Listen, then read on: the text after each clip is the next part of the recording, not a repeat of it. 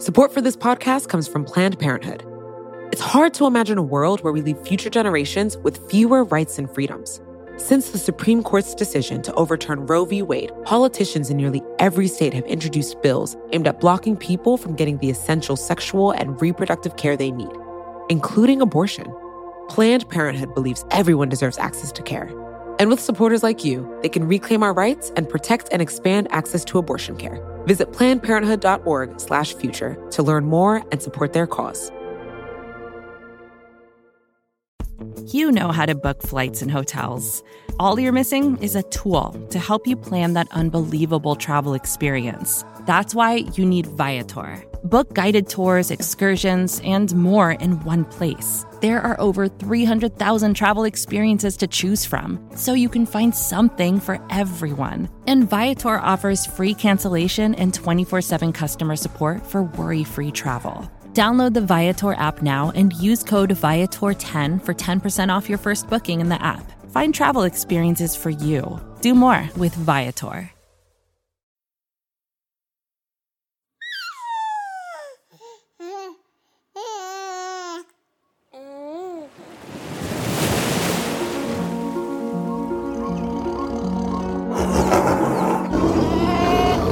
Dragon, SpaceX, go for launch. 10, 9, 8, 7, 6, 5, 4, 3, 2, 1, 0. In a world with many problems, one problem reigns supreme: the climate emergency. The stakes have never been higher. The odds of bipartisan agreement on this issue have possibly never been lower. But there's a new president in town, and he's hot for science. We've already waited too long to deal with this climate crisis. We can't wait any longer. It's Earth Week at Today Explained. We're going to talk about what's in store for this planet, the future of our future. Welcome to Earth. Week on Today Explained. It's Earth Week on Today Explained. I'm Sean Rameswaram. Yesterday on the show, we set the table at the Scorched Earth Diner. It was a vision of what our menus might look like in 2050. Today, we're going to spend a little more time talking about the stakes. New York Magazine editor-at-large David Wallace Wells testified in front of Congress last week on the stakes. In 2020, what was once called the novel coronavirus killed, according to the CDC, 350,000 Americans. According to new research, that same number, 350,000, die even in an unexceptional year from the air pollution produced from the burning of fossil fuels. Decarbonize, and we could save those lives. To be clear here, there is a lot of uncertainty. Putting that caveat front and center, now let's do it. Thank you. Deep breath. According to the best analysis of current trajectories, we are basically in line for about 3 degrees Celsius of warming past pre-industrial levels by the end of the century, by 2100. At 3 degrees, we would be dealing with probably hundreds of millions of additional deaths from air pollution, from the burning of additional fossil fuels. We'd be talking about storms that hit once every couple of centuries, hitting every single year in many, not just coastal parts of the world, but also places on rivers. We would be talking about migration crises in the at least tens of millions annual, maybe hundreds of millions. The UN says it's possible that we could get up to 1 billion refugees. I think those numbers are a bit high, but again, it gives you a sense of the scope of the disruption that we're talking about.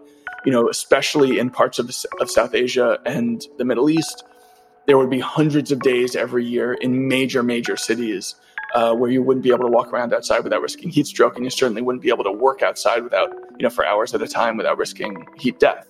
The economic impacts have been estimated, as high as something like 25% of global GDP would be lost compared to a world without warming. Wars would probably more than double. The map of global illness would change dramatically as well, because you'd start seeing, especially mosquitoes that carry all these tropical diseases, flying all the way up to the Arctic Circle. And so basically the entire globe, wherever humans lived, would be dealing with all of the diseases that have been for many centuries confined to the tropics. And that would be, not entirely unovercomable. It's not like if malaria is in Stockholm, that means that everybody in Stockholm is going to die of malaria. But it does just totally change the epidemiological landscape of the world. So it looks really quite grim. We already all are living in a transformed world at 1.2 degrees. 1.2 degrees Celsius of warming doesn't sound like very much, but it already puts us entirely outside the window of temperatures that enclose all of human history. So there have never been humans walking around an Earth as hot as this one, and everything we've ever known as a species is a result of climate conditions which we've already left behind. And it's like we've landed on a new planet and have to figure out what that we brought with us, what of the civilization we brought with us can survive these new conditions, and what will have to be adapted and what we're going to have to discard. And that's just at today's temperature level. And that's temperature, and temperature is a lagging indicator. In spite of everything he just laid out, David is hopeful. Two things that are giving him hope, believe it or not, it's the world's two biggest polluters, the United States and China. A number of the world's biggest emitters, and maybe most significantly China, announced pretty concrete plans to get to zero carbon. The COVID-19 epidemic has enlightened us that mankind needs self-reform to speed up the formation of a green development mode and lifestyle to build a beautiful world with ecological civilization. China will make tougher policies and take more stringent actions to achieve the peaking of carbon dioxide emissions before 2030 and strive to neutralize carbon neutrality before 2060. Much slower than I would like, but amounts to much, much more ambition at the sort of geopolitical scale than was really visible, has ever been visible on climate before. And maybe most importantly, or most intriguingly, most encouragingly, those commitments were made in calculations of national self-interest, which means that Japan and South Korea and many member nations of the EU, but the EU as a whole also, and China, and if you want to count Joe Biden's climate plan with it too, something like 2/3 of the world's carbon emissions are now, quote unquote, on track to getting to zero. Not soon enough to get us below 2 degrees of warming, but soon enough to, keep us on track to stay below about 2.5 degrees of warming if all those pledges are honored. And as with everything on climate, it's a matter of perspective. 2.5 degrees is going to be really, really bad by the standards of world history. But it's much, much better than 4.5, which is the track we thought we were on as recently as a year or two ago. I think it was a year or two ago we last spoke and you sounded less hopeful. But I mean, because you're talking about pledges here and you mentioned Joe Biden, I have to ask, are these pledges so easily reversed that we shouldn't feel all too hopeful? It sort of depends how you think about it. Obviously, they're worth the paper they're printed on, which is nothing. But, and I should say, in the history of climate action, going back decades now, no pledge of carbon reduction has really ever been met. A couple of individual countries have hit a couple of individual targets, but even those have been really rare. And almost invariably, when someone or some group of nations pledges to cut their emissions, they fail.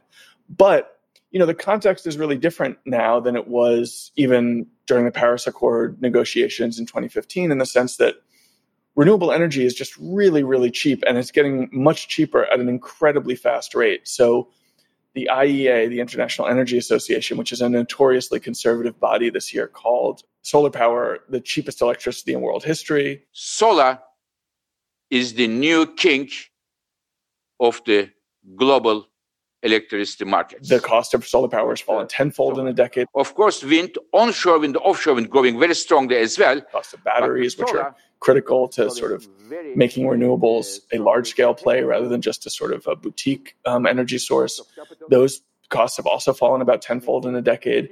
And that means that anybody who's making a hard-headed calculus about, where to invest, any country, sees the logic of a renewable future, even from a sort of a naked cost-benefit analysis. We expect that even in the absence of major policy shifts, renewables alone will meet 80% of the global electricity demand growth within the next 10 years. And then when you layer on top of that, the fact that there's been this global political awakening.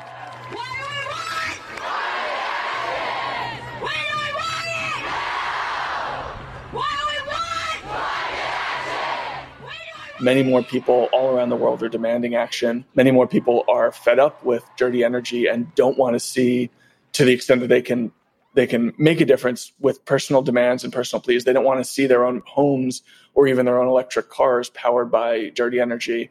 In that sense, the oil and gas business is sort of going the way of the tobacco industry. There's really been a huge amount of momentum sort of on all fronts. And I think it does seem to be the case that like once the economic logic changed, the whole world of possibility changed too. But, that's not to say that it's like slam dunk, game over, we're all in the clear.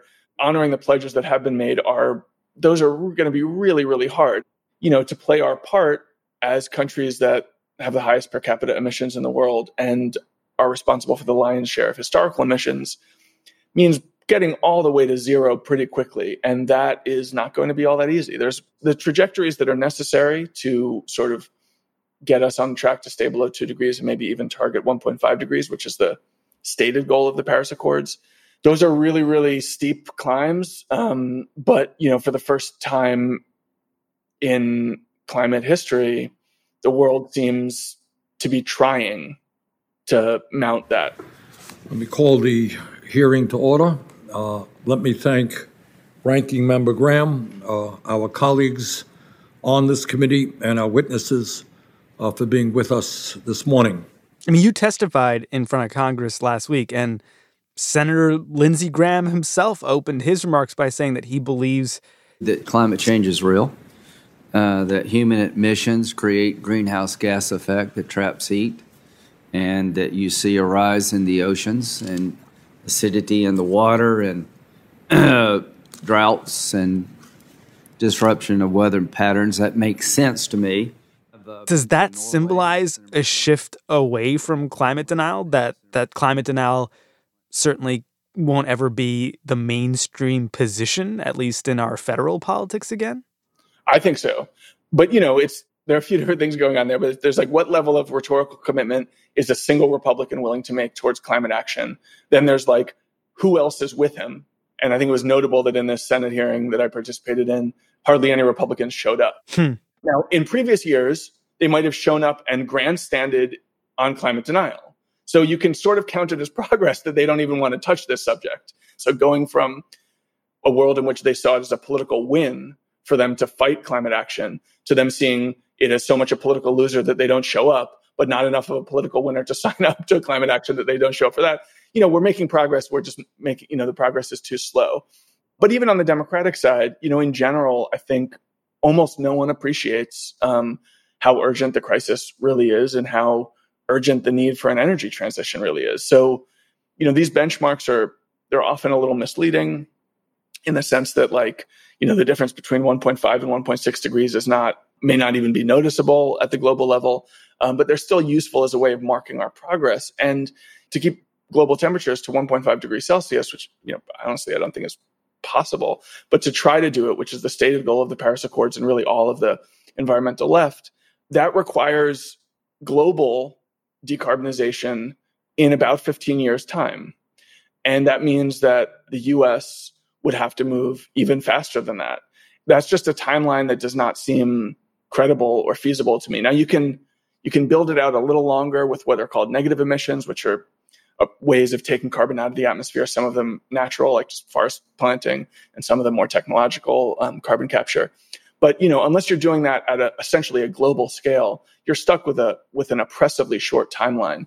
And I think everybody is patting themselves on the back, certainly in that Senate chamber, was patting themselves on the back for being on board with the science and for having the business roundtable on board with the carbon tax and talking about how all your corporate donors are, mentioning ESG investing. And those are all in a vacuum, good. We're in a better world than we were 5 years ago without that momentum.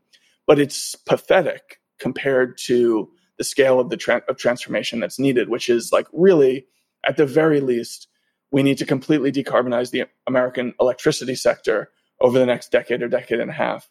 And I think there's a decent chance that we get a clean energy standard into the Biden jobs plan. But when all is said and done, which would accomplish that also will be an uphill battle. And it only amounts to, an impact on again, one slice of that carbon problem of which there are many.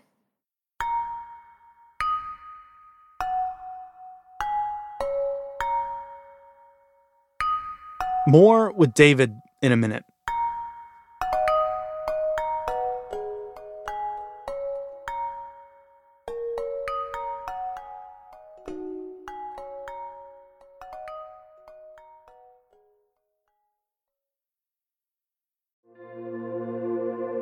Support for this podcast comes from Planned Parenthood. Your body is your own. That's why Planned Parenthood is committed to ensuring that everyone has the information and resources they need to make their own decisions about their bodies, including abortion care. Today, lawmakers who oppose abortion are challenging Planned Parenthood. Affordable, high-quality basic health care for more than 2 million people is at stake. Planned Parenthood believes that health care is a basic human right. That's why they fight every day to push for common-sense policies that protect our right to control our own bodies. They also work tirelessly to oppose the onslaught of new policies aimed at interfering with personal decisions best left to patients and their doctors. They won't give up, and they won't back down. You can join Planned Parenthood in the fight to help make sure that the next generation can decide their own futures. The organization needs your support now more than ever. With supporters like you, they can reclaim our rights and protect and expand access to abortion care.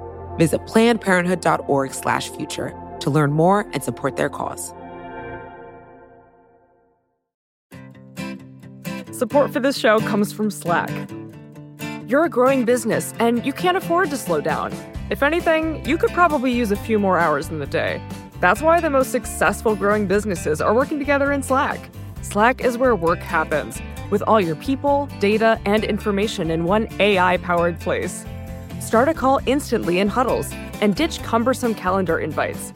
Or build an automation with Workflow Builder to take routine tasks off your plate. No coding required. Grow your business in Slack. Visit slack.com to get started.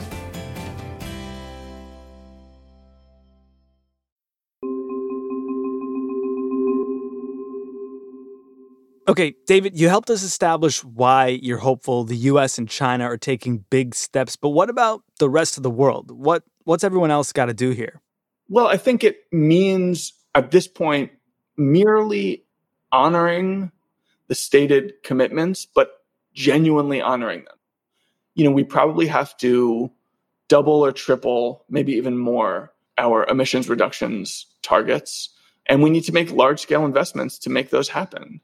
Climate needs to be at the center of all future planning done by all nations of the world. And we're starting to see that happen. It's not happening fast enough or thoroughly enough by my lights, but the 21st century needs to be a century of climate action if it is not going to be a century of climate disaster. But, there's also a whole other side of the ledger, which is what's called the adaptation side of the ledger. So when we talk about these extreme weather impacts, we can also find ways to live in that world. It will be harder and harder the hotter it gets and the more extreme weather we have.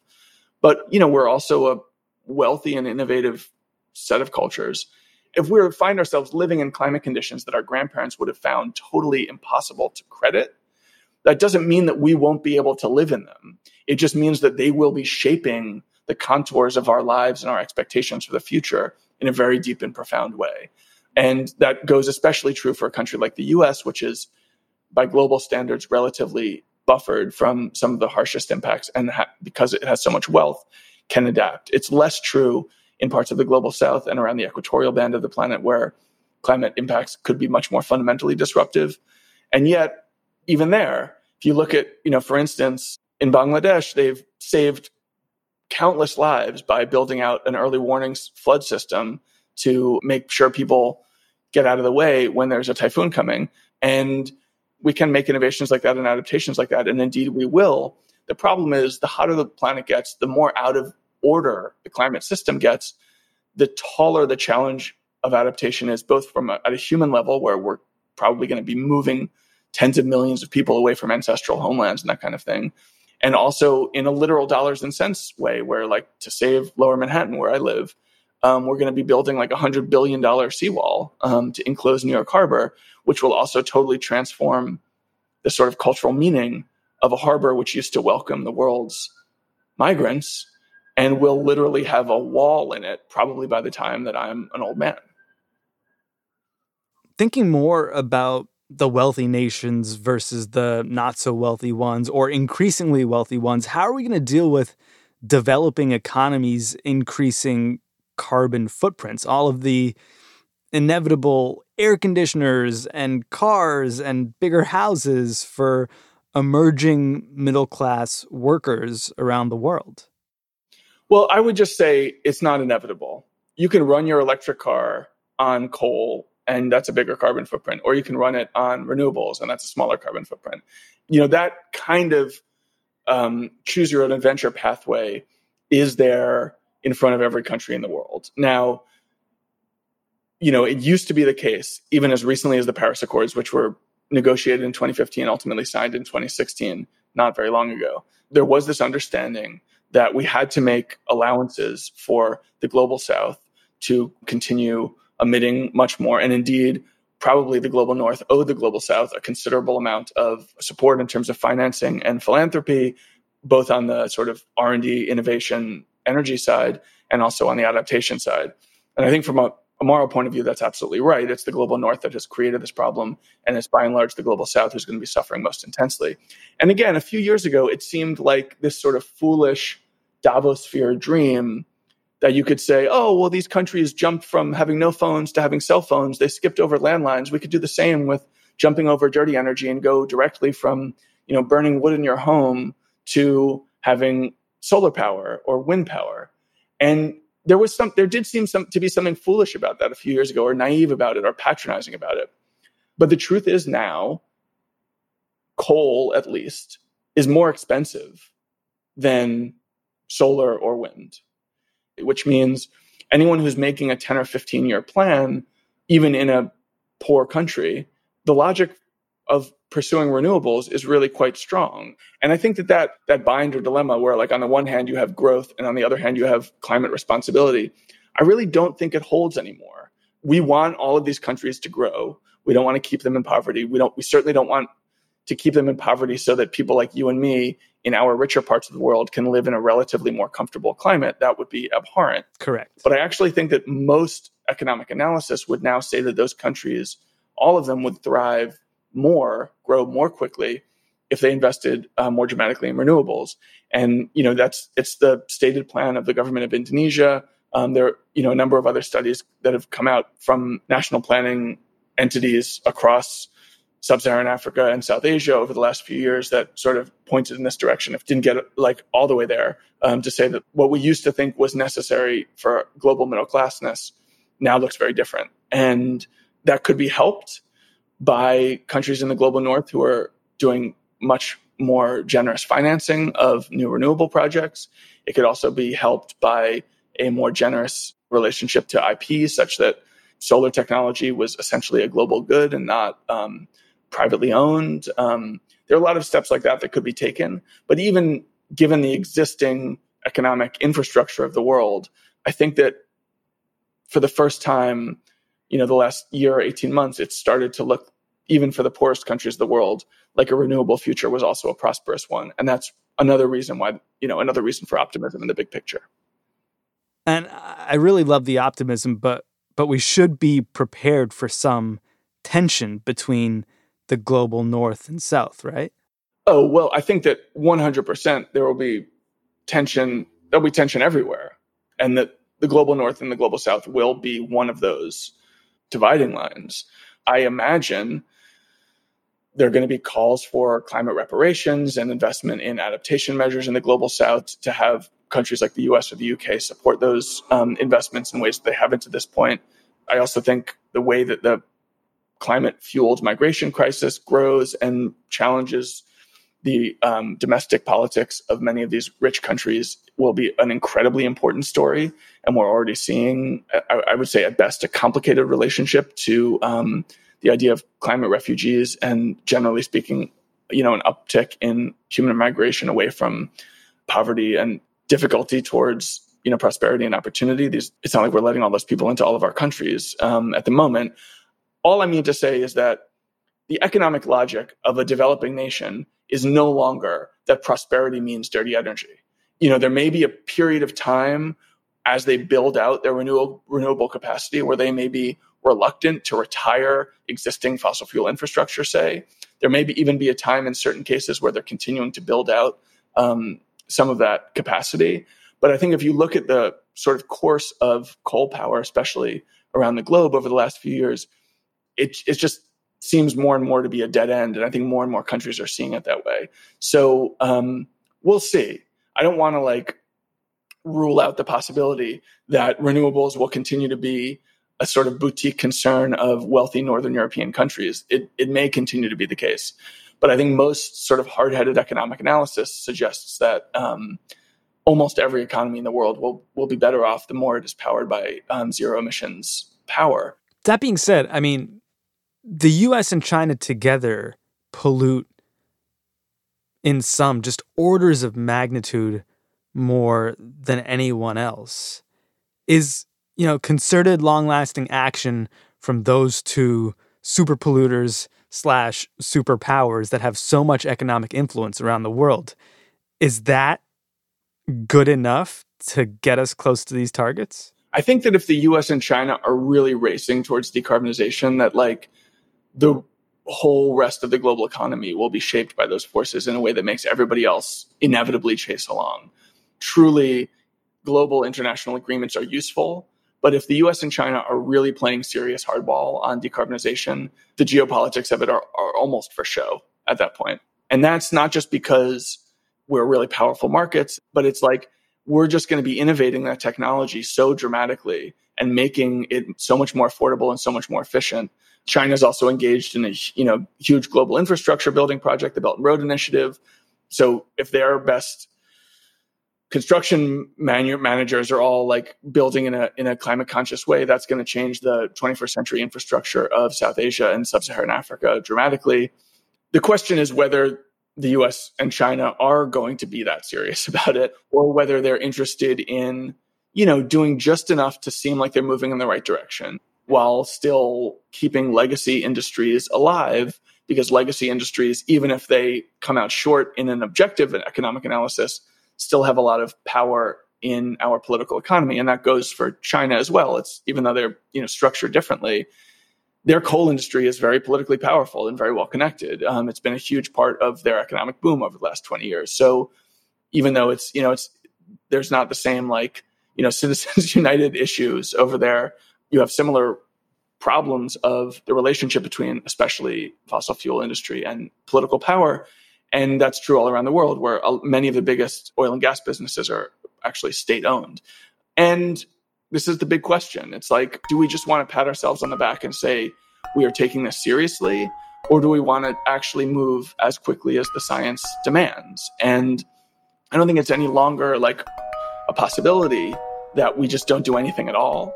But the question is whether we're just making an empty show of decarbonization, or whether we're really investing in it like our lives depend on it, which, ultimately they do.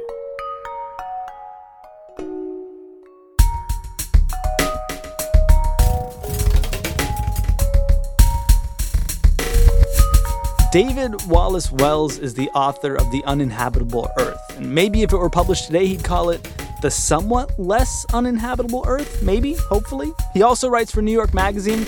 You can find his work at nymag.com. There is no bigger contributor to carbon emissions in the United States, at least, than our automobiles. Earth Week on Today Explained continues tomorrow with an episode about how Norway is crushing us in the electric car race and how President Biden plans to play catch-up. You can find everything we're doing all across our Vox podcasts to celebrate the Earth this month at vox.com/Earth Month.